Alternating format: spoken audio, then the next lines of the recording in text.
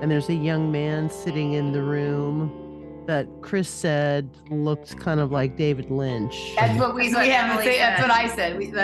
I'm like, he looks like a young David Lynch. Yeah. But when she first walked in, the old woman was in the bed and in the chair. So he's a shapeshifter and a magician, right? If you when he first walked in, or when Donna first walked in, there was an old woman in the chair and in the bed. And then suddenly he switched, and then he starts doing magic tricks and whatnot. But yes, he definitely looked like a miniaturized David Lynch, like he had taken the pill to make him small again or something. Yeah, exactly. I think that I remember hearing someplace that was intentional. It was supposed to represent a younger, but those two actually make an appearance in Fire Walk with Me too, and some of the more dreamier above the convenience store sequences that are really dark. But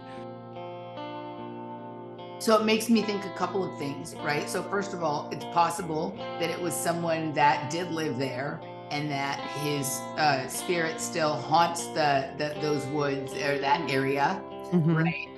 It's possible that the neighbor was a regular person, just like Leland and all of these other people. And even back then, Bob was jumping into people and showing himself under certain conditions. Yeah. Right? It's possible that the neighbor molested Leland when he was a kid, and he turned into that same monster when he then passes on that practice. Although I know we talked about whether that's a thing or not a thing, but for dramatic purposes here. So I think there's also, like, think about all of the lore and mythology we have about that, like, same Bigfoot has been haunting these woods for the last 500 years and whatever. That this part of the forest, and there's always like the fairy or the troll or whatever that is over there. So he could literally be one of these sort of local spirits that has, different relationship with time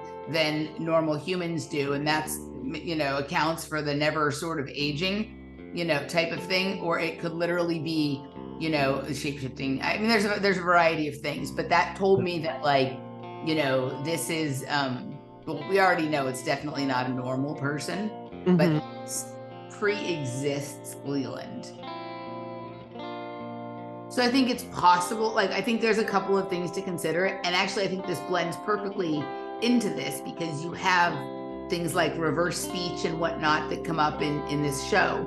Right? Like, I think part of how they're doing this is that it isn't so much that they're reading your mind. It's that, I think that it's possible, like your friend wrote the book about Sidus, that there is a reverse universe where everything's happening in the opposite direction, and they're able to take a peek over there and to see what is coming. So they're there standing ready to intercept it at the moment that it does, instead of having to chase it after it's already happened. Right. And so I think they're able to, they know what the person is going to do. And if they already know what the person is going to do, they're able to guess what the thing they would do right before they did that thing will be. And that's how they're able to make it look like they're reading minds.